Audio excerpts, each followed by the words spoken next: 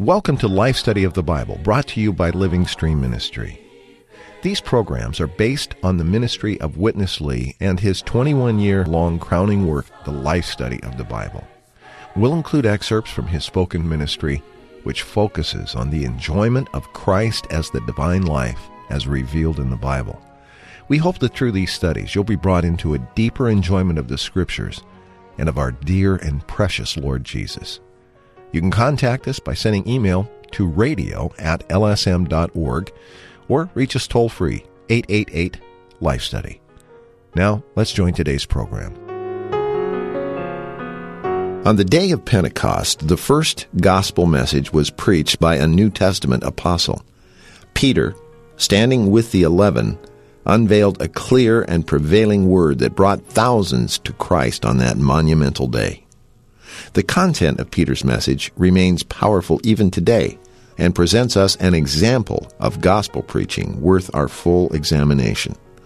We continue that examination today on this life study of the Bible with Witness Lee. Witness Lee was captured by the Lord Jesus as a young man of 19 in his native country of China. He consecrated his life to preach the gospel, and he labored side by side with Watchman Nee for parts of 3 decades before bringing this ministry to the West in 1962. The life study of the Bible is a significant contribution to the heritage of Bible exposition, and we're delighted to be able to bring you short portions of his spoken ministry today, along with our own comments. And here to help us with this conversation once again is Ron Kangas. Ron, really glad to have you here today as we continue to delve into the riches of the book of Acts.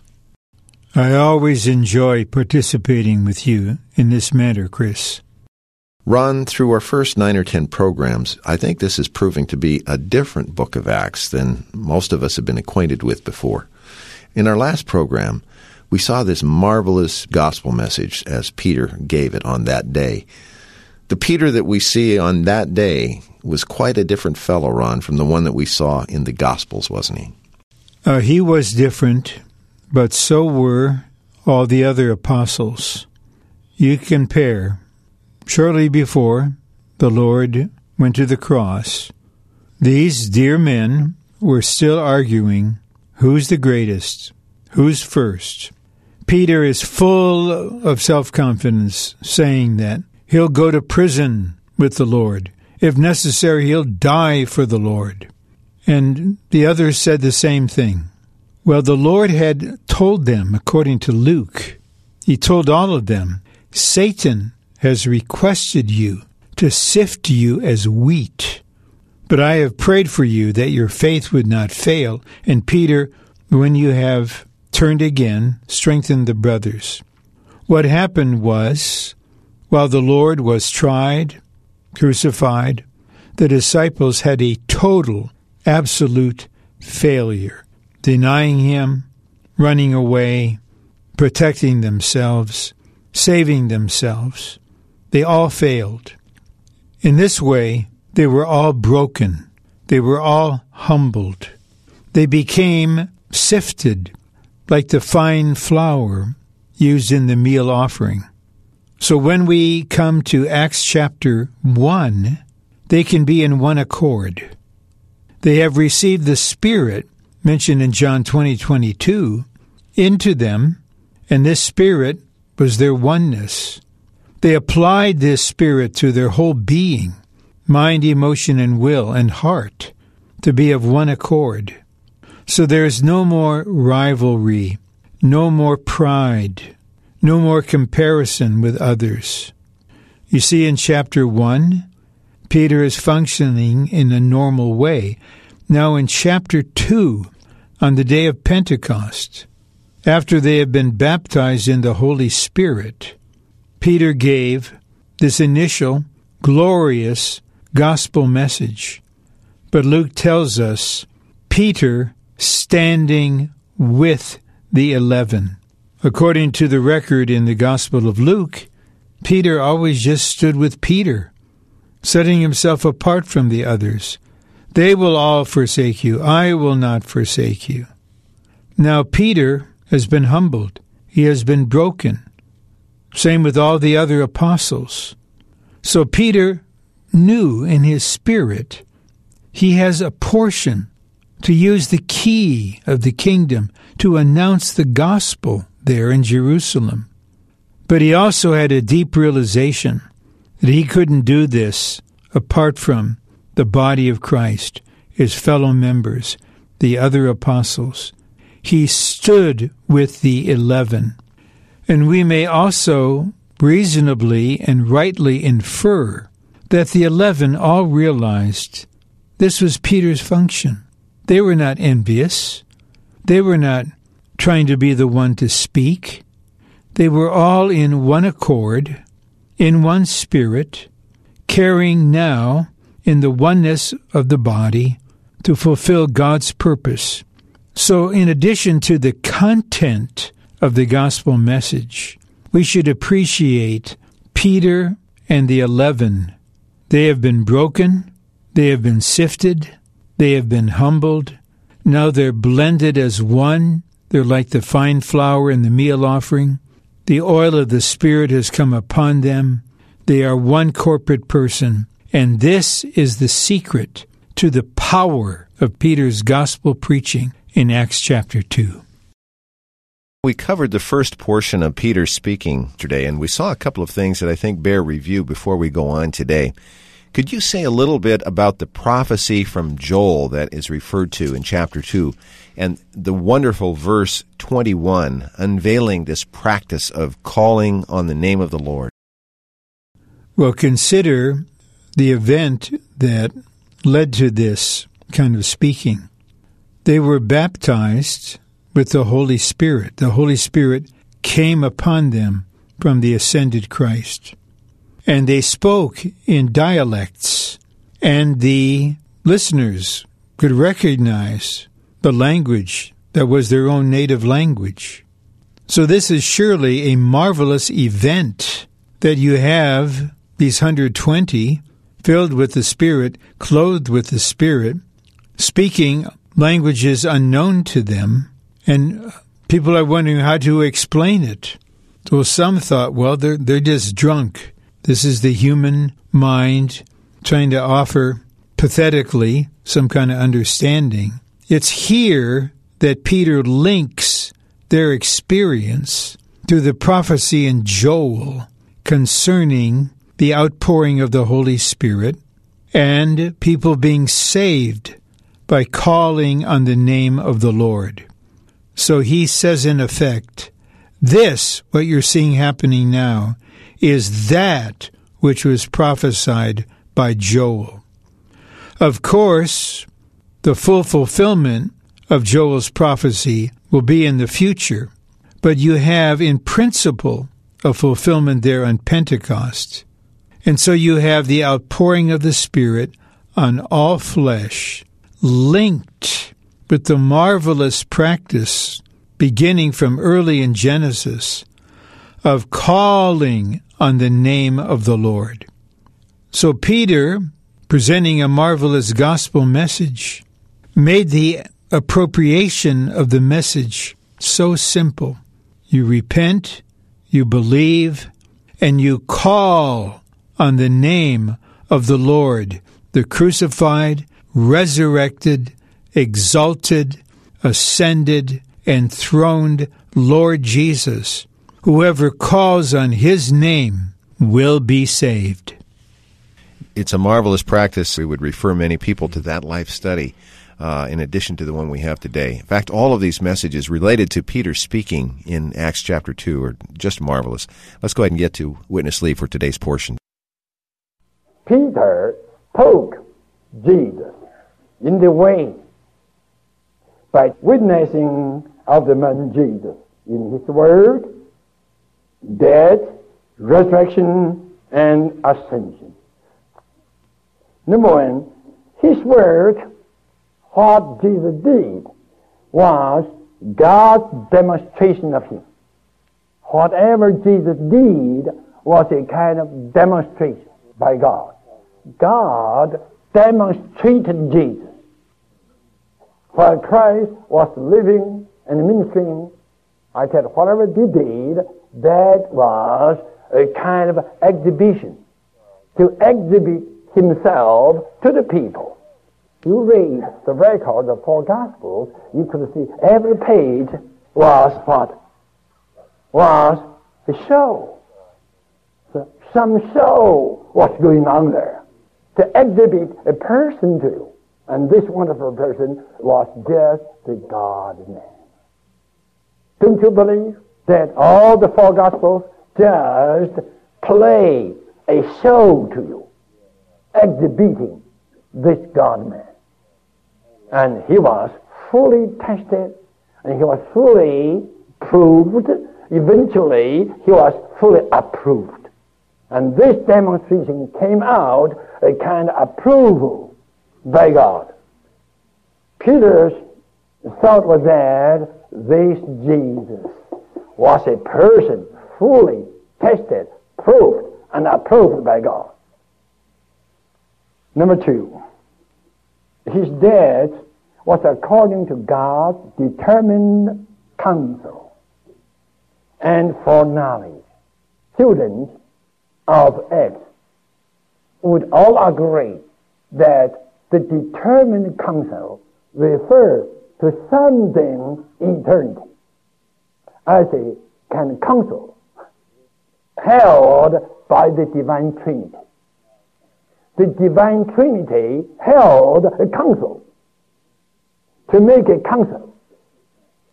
And this council was determined in that council by the Trinity of the Godhead. That the second of the Trinity had to come to be a man and to be killed on the cross. So the crucifixion was a kind of determination made by the Trinity in that eternal counsel. So it was also according to the foreknowledge of the triune God. It was altogether not an accident, but something transpired according to an eternal determination. Number 3, his resurrection was God's approval of him to be the Messiah. You could see his resurrection was God's approval. To tell people that this resurrected Christ is the real Messiah, anointed and appointed by God to carry out God's eternal commission. Number 4, his ascension was God's exaltation of him, making him both Lord and Christ, of which God's pouring out of the Holy Spirit is a proof. The pouring out of the Holy Spirit was a strong proof that God has exalted Christ and made him the Lord and Christ. Peter's solid word in Acts 2:22, verses 36, contains clear references to the 4 matters concerning Christ: his work, his death, his resurrection, and his ascension. Why were these necessary elements for him to establish in this first New Testament gospel message? Well, this is the heart of the gospel message. We can refer to Paul's expression in Romans, the gospel concerning God's Son. The gospel, an official proclamation from God to the entire human race, is focused on the person of his Son and on the work of his Son. This is our message. So Peter could say that this was not an accident, that Christ was crucified. This was according to the eternal counsel and foreknowledge of God. God sent his Son by incarnation to live the life of a God-man, a life without sin, a life in the reality of the kingdom, and then to die a vicarious death for our redemption.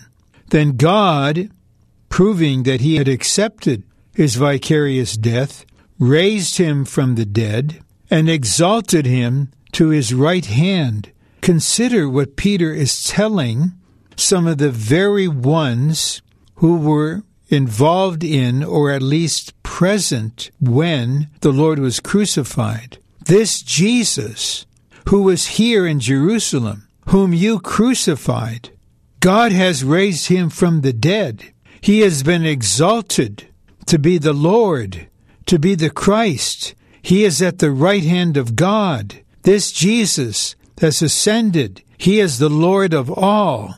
There's no need to speak anything other than this. This is the essence, the person of Christ, the Son of God, the Son of Man, the Redeemer, the Savior, the resurrected one, the exalted Lord, the enthroned Christ, the Lord of all. He is the gospel.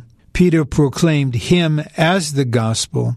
The Spirit blessed and honored this proclaiming, and 3,000 were saved. It really is not the gospel one thing and the book of Acts another thing. You really have to have the book of Acts to complete the gospel, don't you? To complete the gospel, yes, according to the New Testament's revelation regarding the gospel. If we think the gospel is a simplistic word concerning Christ dying for our sins, that we would go to heaven, those who have this thought miss the whole point. But if we realize what we have in the gospel is first the bringing forth of Christ in his incarnation, his human living, his crucifixion, his resurrection, then his ascension. When Christ ascended, he entered into another stage of his ministry. On the cross, he could say, "It is finished," because he finished his earthly ministry by dying for us. Now, having ascended, he is carrying out his heavenly ministry to fulfill his great prophecy of building the church. So in his resurrection, he brought forth the believers, according to 1 Peter 1:3, in regeneration. He established the church. So now in Acts, you have the body of Christ corresponding to Christ as the head, revealed at the end of Luke and the beginning of Acts. Therefore, we need Luke and Acts together to have a complete picture concerning Christ, the Lord, the head, and the church as his body. The complete gospel of God, as summarized in the book of Romans, for instance, concerns Christ for the church, Christ with the church, Christ and the church, Christ living in and moving through the church. This is Luke and Acts, the complete gospel of God. Ron, we want to go back and pick up Witness Lee now as he continues with Peter's message. I'd like to read a few verses first, though, to help kind of lay a foundation for what we're going to see next. And I'm now in chapter 2 of Acts, verse 37. And when they heard this, they were pricked in their heart, and they said to Peter and the rest of the apostles, "What should we do, brothers?" And Peter said to them, "Repent, and each one of you be baptized upon the name of Jesus Christ for the forgiveness of your sins, and you will receive the gift of the Holy Spirit. For to you is the promise, and to your children, and to all who are far off, as many as the Lord our God calls to himself." And with many other words he solemnly testified and exhorted them, saying, "Be saved from this crooked generation." Those then who received his word were baptized, and there were added on that day about 3,000 souls. Here's Witness Lee. Now, we come to Peter's instruction and entreating. Peter instructed and entreated the Spirit-moved ones to do the following things: to repent and be baptized upon the name of Jesus Christ. To repent and be baptized upon the name of Jesus Christ for the forgiveness of sins, that they may receive the gift of the Holy Spirit. This gift of the Holy Spirit is just the Holy Spirit Himself as a gift. And this Holy Spirit as a gift is what? The bountiful blessing of God's gospel. To be saved from their crooked generation. Peter didn't say, be saved from hell. Be saved from God's judgment. Be saved from God's condemnation. He didn't say this, but he said, be saved from the crooked generation. And the crooked generation, no doubt, refers to the Jewish society.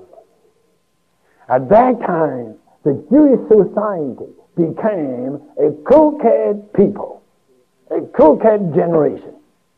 Peter, he told the people, don't go further to follow the Jewish trend. Don't go further to follow the Jewish generation. It is crooked in the eyes of God. You must turn away. You must be saved. B is active. Saved is passive. And this is the so-called active-passive voice. God is willing to save you. God is prepared to save you. But you have to believe it. You have to be saved. In other words, God is ready. Now it's your turn to take initiation. About 3,000 souls received Peter's word and were baptized. Very good. One day, 3,000. How about that? But you know what? I don't think there were too many. With that kind of power, full of authority, tens of thousands there. Only 3,000 saved. So many came back to the Jewish nation to celebrate that feast of harvest. They came, a great number of saved, yet, you have to say, comparatively speaking, that number was not that great. See, out of 20,000, only 3,000 saved, still the number is not great. This shows the stubbornness of the crooked generation. So Peter told the people, you have to save yourself. Be saved from the crooked generation. Ron, as in any good gospel message, Peter's word in Acts 2 first touched and even pricked the conscience and the heart of the hearers. Then he called them to action, to repent and be saved. It's somewhat curious that he did not exhort them to be saved from their sins here or from eternal perdition, but to be saved from this crooked generation. There's more than one aspect of salvation. Of course, the most precious part is our eternal salvation, based upon the forgiveness of sins and our being born of God to have eternal life. But God has a purpose to be carried out now on earth, in space and in time. And for this we need another aspect of salvation, and that's to be saved from the crooked and perverted generation of which we had been a part. And in Acts that included, and actually it specifically emphasized, not just the pagan culture, but everything related to the Jewish religion and what it had become. And the goal, the practical goal of that word is that these believers would be baptized and be added to the church and meet as the church. The point I would stress here is, if we are to be one with the Lord, for Him to build up His church now on the earth and have it expressed as He ordained as local churches, we need not only eternal salvation, we need to be saved from the crooked, perverted, perverse, evil generation of which we are a part, because that generation is what is versus the church life. We need a powerful salvation to deliver us from that generation and bring us into the church life as described wonderfully in the book of Acts. Well, the Lord has reached our hearts, and we are delighted that we're able to bring you this program with this ministry, whether it's into your home or your car or however you're listening. We've really been appreciative for the fellowship and the ministry that we've received in this life study of Acts so far, and we have much more of it to come. And we're looking forward to your return very soon, Ron, to be part of another program. I'll be quite eager to participate. I enjoy entering into the spirit, the burden, and the content of this ministry on the book of Acts. Thank you very much for joining us today. Let me point out that we have a printed life study message that corresponds with our broadcast today. Of course, it goes into much more detail, and we have packaged that, bound it really in a volume of the life studies of Acts, the first 18. If you'd like to give us a call at our toll-free number, we'll let you know how you can receive that. And our toll-free number is 1-888-LIFE-STUDY. That's 543-3788. And our mailing address is Living Stream Ministry, Post Office Box 2121, Anaheim, California, 92814. Let me give you also our email address. That's radio@lsm.org. For Ron Kangas, I'm Chris Wilde. Thank you for listening today.